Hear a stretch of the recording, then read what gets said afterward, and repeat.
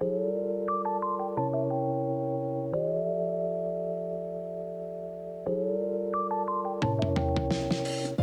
and welcome to Searching Inward, a podcast brought to you by Restore Small Groups.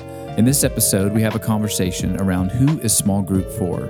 If you've ever wondered, is small group right for me?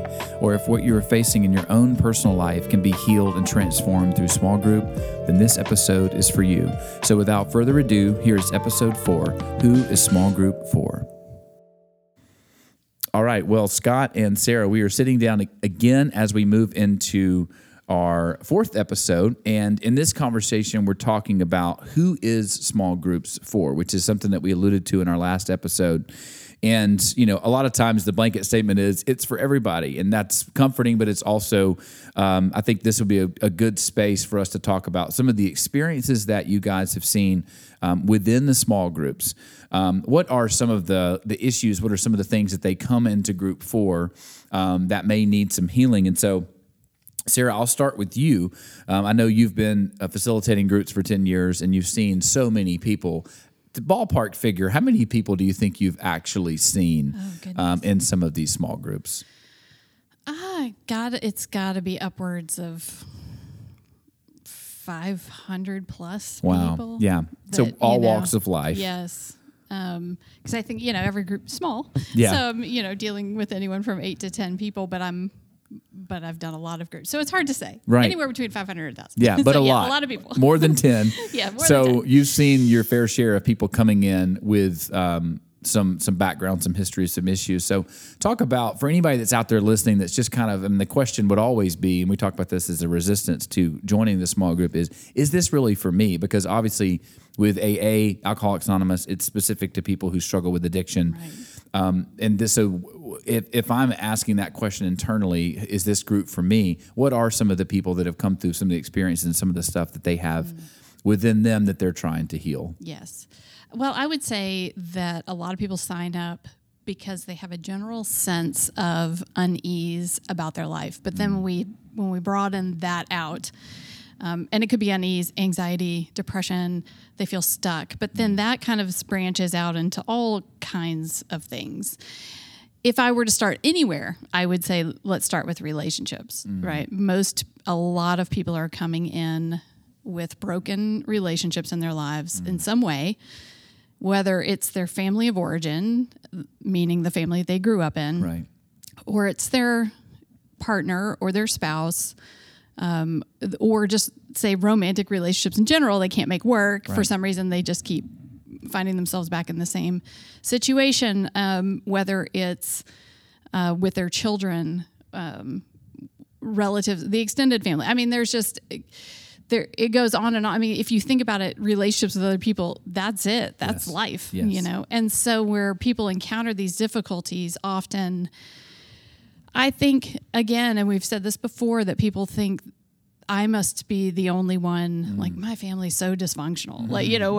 But I don't know if anyone else's family operates this way. Or maybe they know a few other people, but they're just not sure. And I would honestly say where most people start to really struggle is in trying to navigate through that.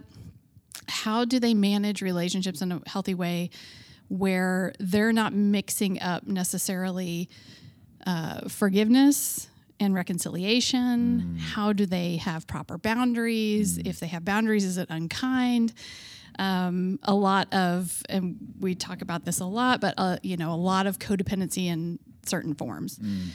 And of course, codependency is, in its most basic form, overfunctioning for somebody in a relationship. So you're overfunctioning. That's a good word. Yes, you are not interdependent, which is healthy, dependent on one another, but separate. But you're codependent, meaning you're relying, and it has two sides, right? You're either giving yourself wholly to someone and totally losing yourself in the relationship, or sometimes you're the other person who is the sort of more the domineering one that is causing the codependency, or you're the unhealthy one with the unhealthy behavior, but you don't recognize it. Right. And so that comes in many, many different forms, but I think I've probably seen people struggle through that more than anything in group, is how am I am I mean if I set a boundary? Should I have an honest conversation with this person? Is it wrong if my relationship isn't going to work? Is it wrong that my marriage might not make it? Do I really have to talk to my mom or dad ever again? All of these questions of like, what if my sibling and I just don't like each other and we don't get along and we cannot see eye to eye? We've tried. What if my children hate me? There's just, I think we've just seen it all. And I sympathize because I think one of the things that I can bring to group for people is I too have struggled through the very subtle and difficult nuances of the relationships of my life. And sometimes, it has taken me, like with my family of origin, it has taken me 20 years to even figure out how to function in a way that's healthy for me. So I don't think the answer, my point being, is that the answer is never black or white. Right. But often I think we're sent the message that if you're in a relationship with someone, well, just go have an honest conversation with them and then you'll reconcile and it'll all be fine. Right. And, that's what God would want you to do. And you're like, yeah, but it's so complicated. Yes. It depends on who you're dealing with and the level of the relationship. You have to take into account, is there abuse present? Is there, is the relationship even salvageable? Should it be?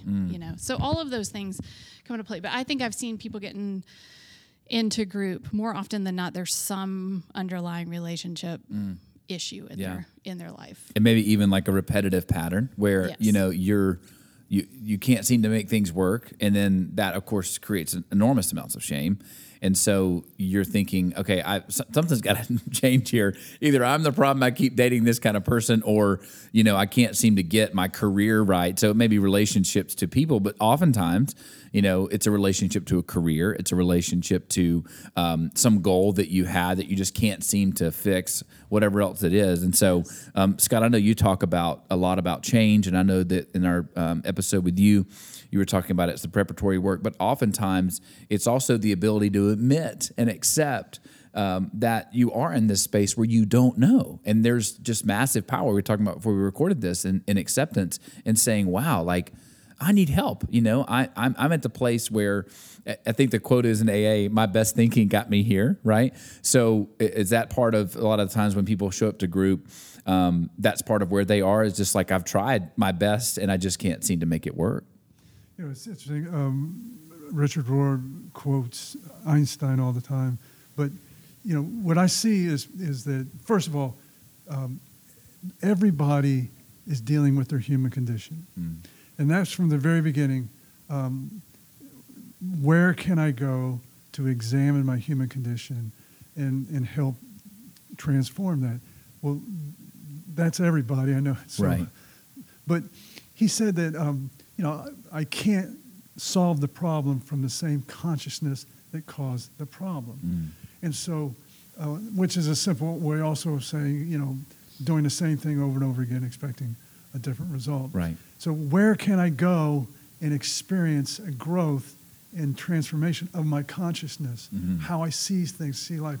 That's in small groups. So I think a lot of times when people think of group work, they do automatically think of, it's for those people, who are in dire situations. And the reality is, the definition Father Keating says of the human condition is, where are you? And he says it's where are you in relation to, do you believe that the desire you have for love is being fulfilled?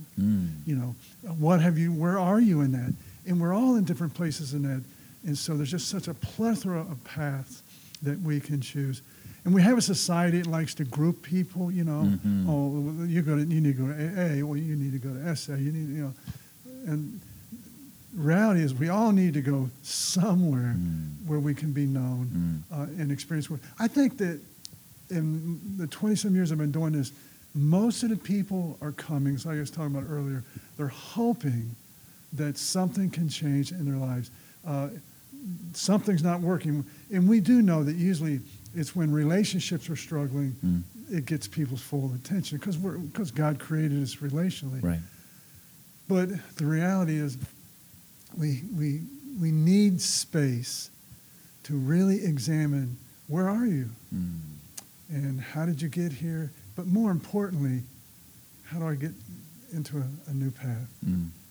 The path is, that's what I'm putting in my new book. You know, I realize that, so much of our life is all this stuff happening and pouring into us, and we're acquiring it, we're learning it, we're building a paradigm, we're building a narrative.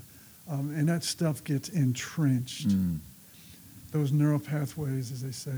And so this is how I see myself, this is how I see life, and what we know is how I respond to life is going to be dictated from that.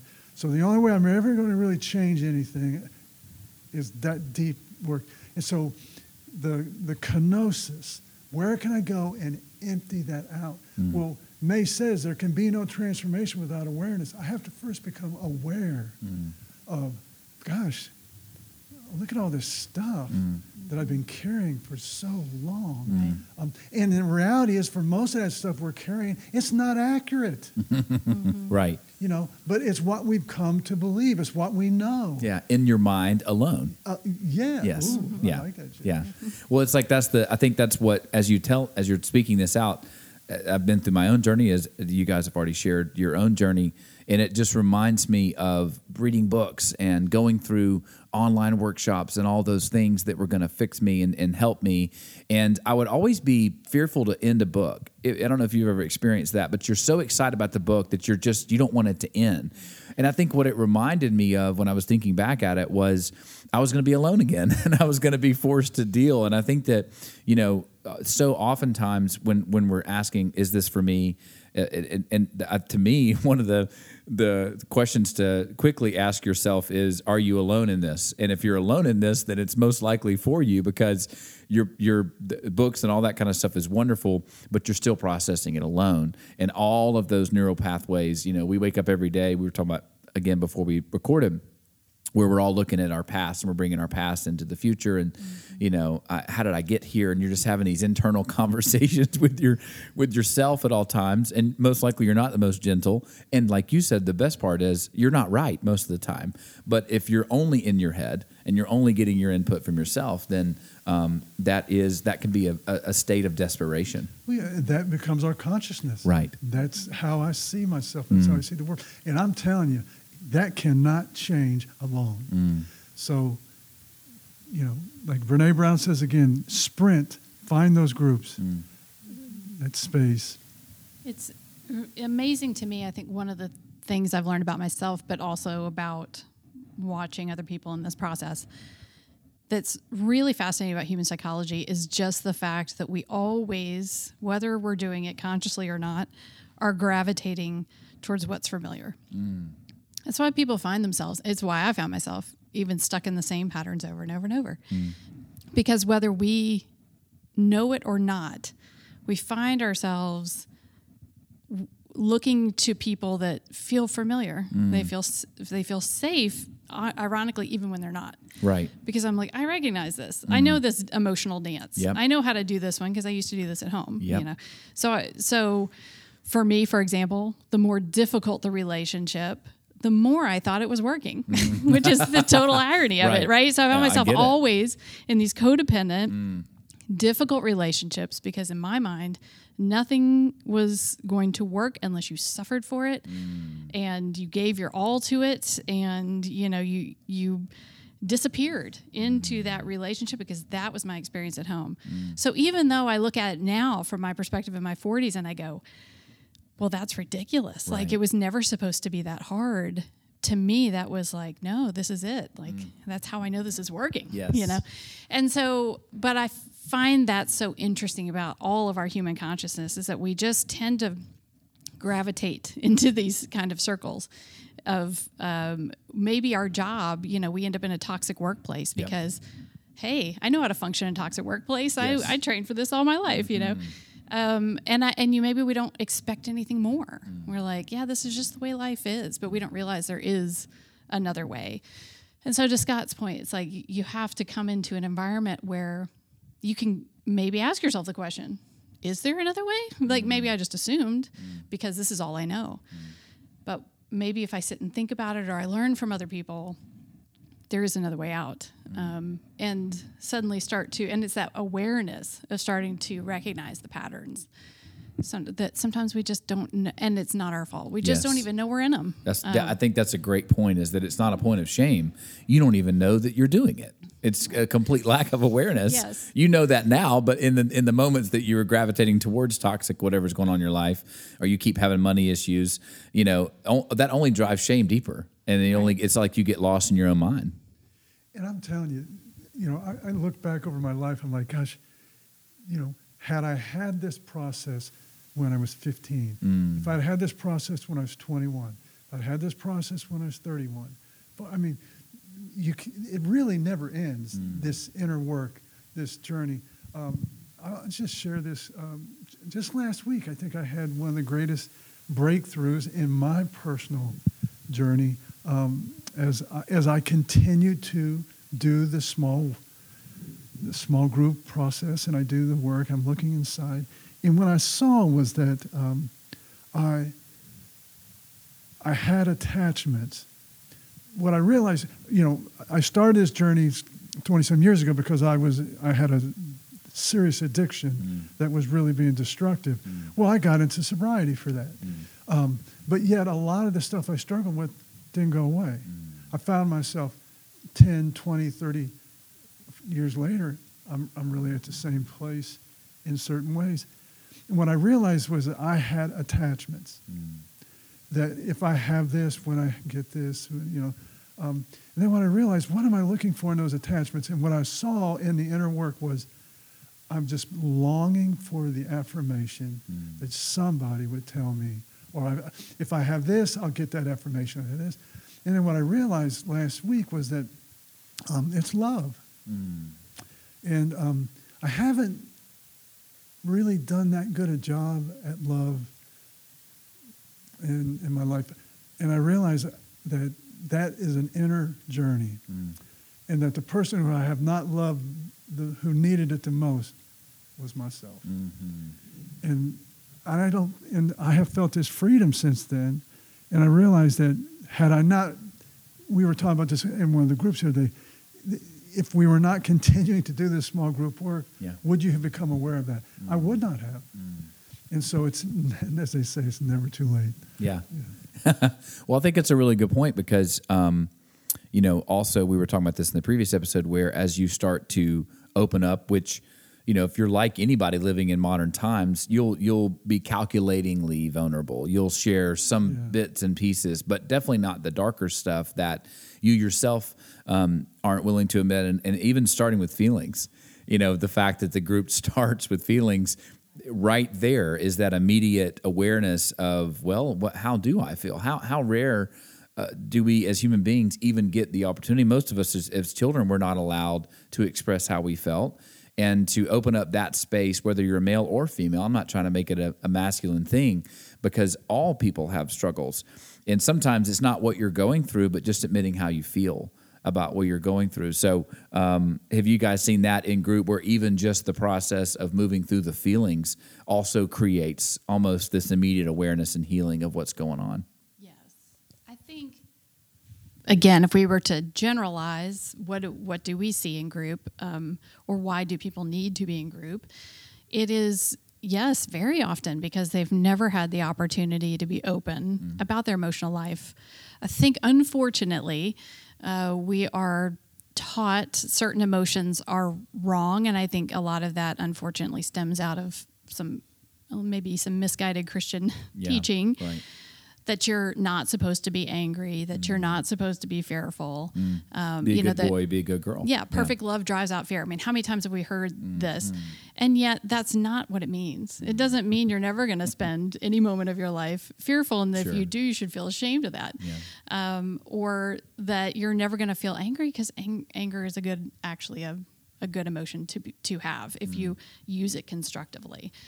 So I think that's number one, people coming in already afraid to feel the feeling because they are ashamed that somehow that's a defect in them. So that's the first thing we need to move past. But if you've spent your whole life not expressing your anger, guess what? You're codependent. Yes, you're yeah. going to fall in that category because that means your whole life you've not been entirely honest about who you are and about Honest what's, with yourself first, right? Yes, first with yourself, then with others. And then, acknowledging that fear is a real emotion that we all have probably daily. And if you've never expressed your fear, guess what? You probably feel a lot of anxiety. And that's so, these are all things that I think universally, it's like grief and loss. I would say next to feelings, grief and loss are the two things that back up on us. And people come in and they've just bottled it their whole lives. And then all of a sudden there's this moment where they're like, it's okay. And it starts, it's like watching the floodgates open in a good way. Yeah. It's like everything starts to flow again. Yeah.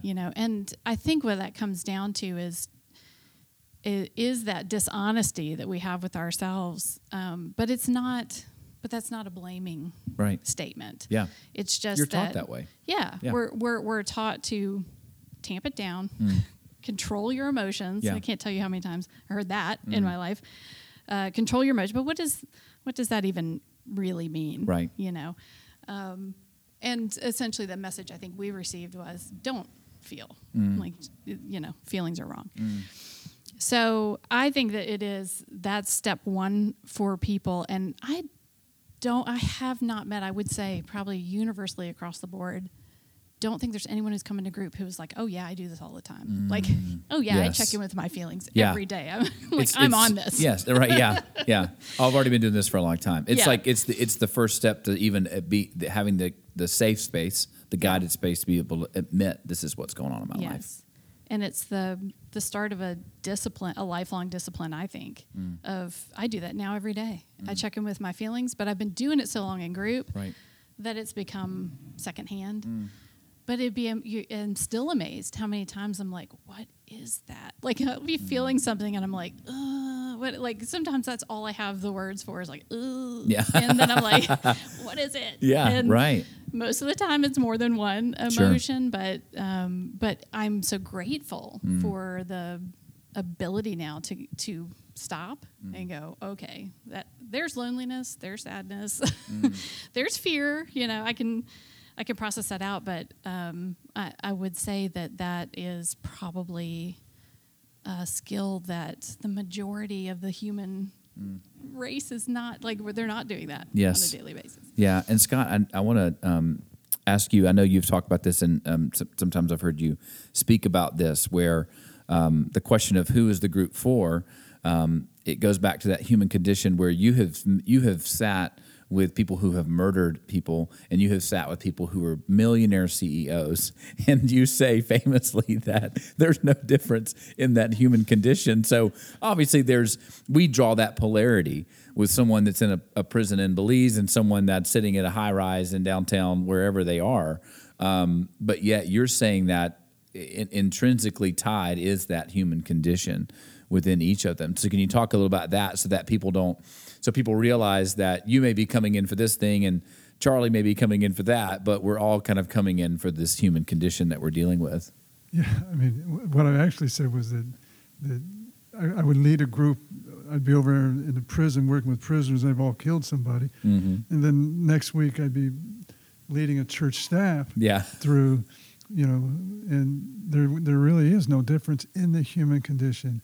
And what that means is that the longing to be loved, to know that they matter, that their life has meaning, that it has purpose, that, tell me I'm okay. Tell me you'd be my friend. Tell me you'll stay. It's, consequences are different and environments are different and choices are all different, but that is universal. Doesn't matter what country, doesn't matter what setting I go into. It really doesn't matter what kind of group, whether they're coming in for grief or loss or they're just coming in to work through Journey to Freedom. They're bringing their human condition. And in the feelings, why that's become such a central part of our work is because that's what they're actually saying is this is what I'm feeling in this journey of my human condition of wanting that desire to be loved. That's why in Addiction to Grace, which was the first book I ever read in this journey by May, and was perfect because he opens the book up with desire. He says, it's there for every human being, whether they want to acknowledge it or not. It is there. And he says it's a longing to be loved at the end of the day. And that God is at the center of that.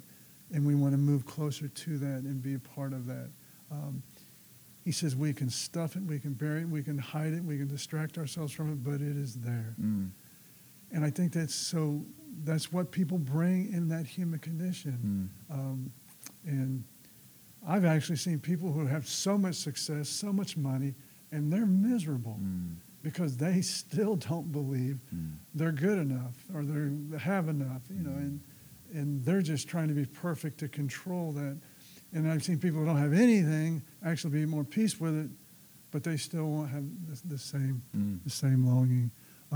I know it may seem, that I say this all the time, and it might diminish it somewhat, but I hope it doesn't. I don't know of any greater need in our modern world than a place that a person can heal spiritually and emotionally.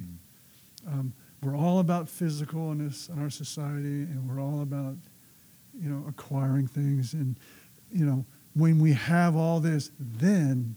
Yes, then. And then they get there, and we're back to the woman at the well. I'm still thirsty. I'm still thirsty. I had a friend who's a pastor.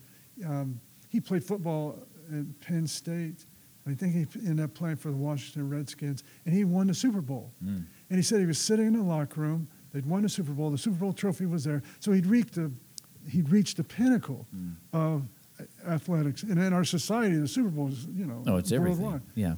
And he goes, this emptiness just came over him. Now what? And he was speaking at thirst. I'm like, that's a good articulation for just about anybody. They finally get what they think they've pined for their whole life. They get it, and it's not enough. The thirst is still there. To me, that's the definition of the human condition, and that's why this group process is so important. Because I'm telling you, when life gets difficult, and we're pining away for these things, and even when we get them, and it gets tough, no matter how spiritual I see people say they are, they still really believe, I got to have that. I got to have that. And it's to empty that stuff out is that descent of the kenosis, the emptying out to make room for the divine is, to me, what happens in these groups. And that can only happen by sharing my truth. That's powerful. And to close out, I kind of want to flip the question on its side, because it sounds like as you're saying this is you may come in with the question of who is this group for, but as you go through the group, the question becomes meaningless because you start to see that we're all connected. So can you talk a little bit about how that healing experience happens where you may initially say, well, am I right for this group, which is another judgment of your mind to say, I don't know or not, or they're different than me. Can you talk about some of the oneness that's experienced with that human condition versus it saying, oh, well, that guy's got a codependency issue and she's got this issue? It's like, no, we're all here shared in this, the power of that. Can you talk a little bit about that? Well, I was thinking, as Scott was sharing, that again, if you sort of boiled it down to its essence, there's not a person coming in a group who hasn't experienced toxic shame. And when we define that, it's, the being exposed to being made to feel lesser than, being humiliated, being exposed to things when you're not ready, especially as a child, abuse, emotional abuse, physical abuse, sexual abuse.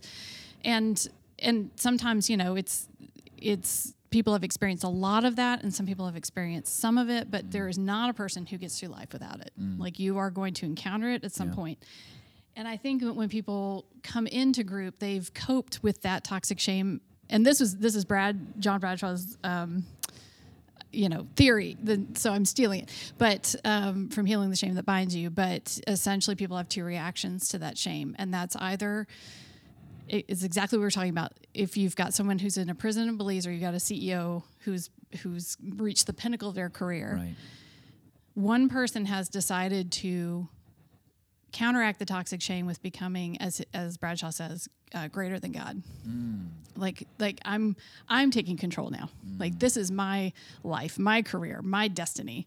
I'm gonna make it happen. Which is, that we take the ego construct and then just like blow it up. Right. And it's a way of coping. It's a way of saying, but then you find underneath a lot of those people, as we encounter in group, is this deep fear that they're not enough. This, even though there's all this other stuff, and you go, wow, you've got it all. The house, the career, right. the status, you've lived your best life. And then somewhere deep down, they still feel like something's missing. And it's because it's all been in a attempt to push out the toxic shame with success. And then you see the other, and Bradshaw talks about people going down the other way, which is, I'm going to be actually less than human. If I check out of the human. So greater than God, less than human. And if I check out, if I'm, then you can't have any expectation of me. Like, I've already gone down. Like, forget about me. I'm a lost cause. It's a bit of a giving up, in a sense, on trying to be their best selves. And then that's their way of coping with the toxic shame they've experienced.